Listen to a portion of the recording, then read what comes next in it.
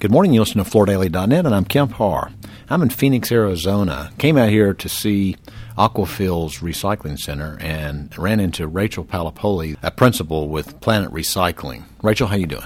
I'm good. How are you, Kemp? I'm good. I've heard about your business for a while. Why don't you tell us a little background on Planet Recycling, how you got in the business, and what you're doing today? Sure. So we've been here for 20 years now.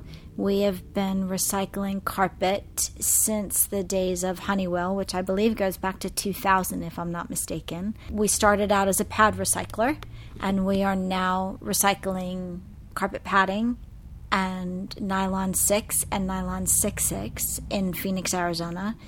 We are one of the only collector sorters that has a location in Phoenix, Arizona, and California as well. So we understand the desire and the more demand for the California material over the Phoenix material. And we're just struggling, trying to move as much as we possibly can in both places, actually.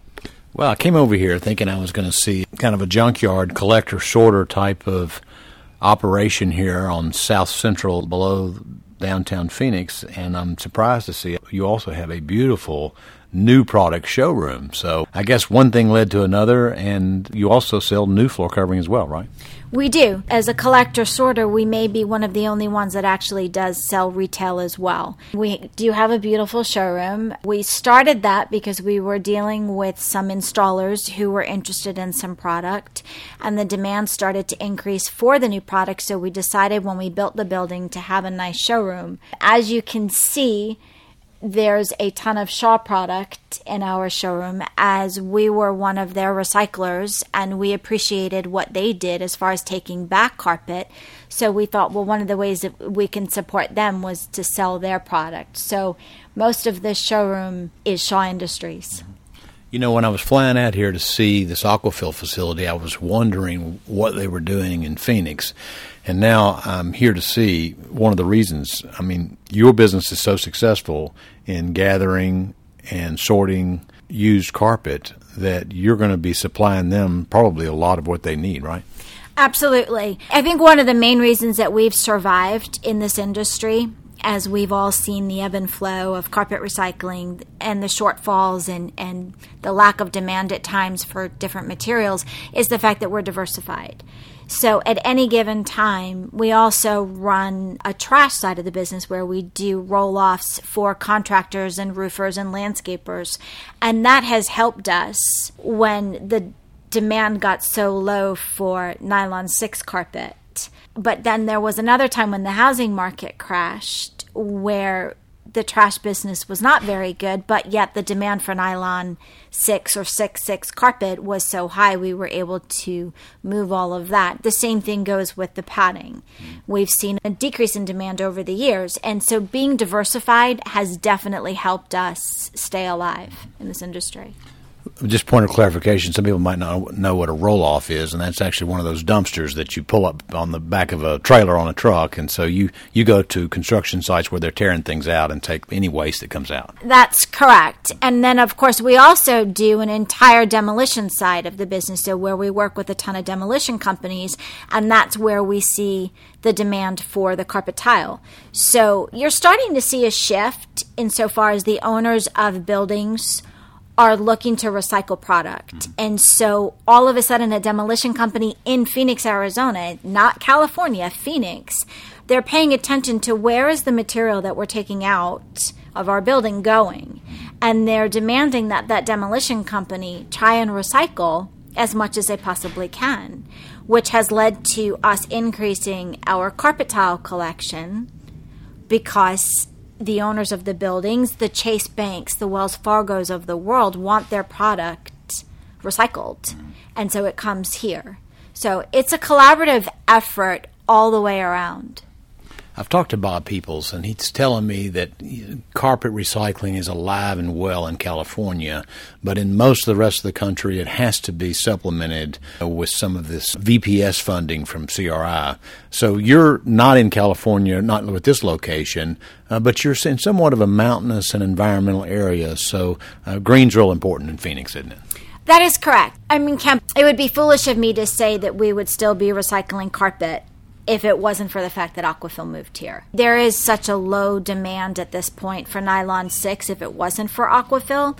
So that has definitely helped keep us alive in carpet recycling in Phoenix. There is no doubt that the recycling rate in California is much higher than it is in the rest of the country.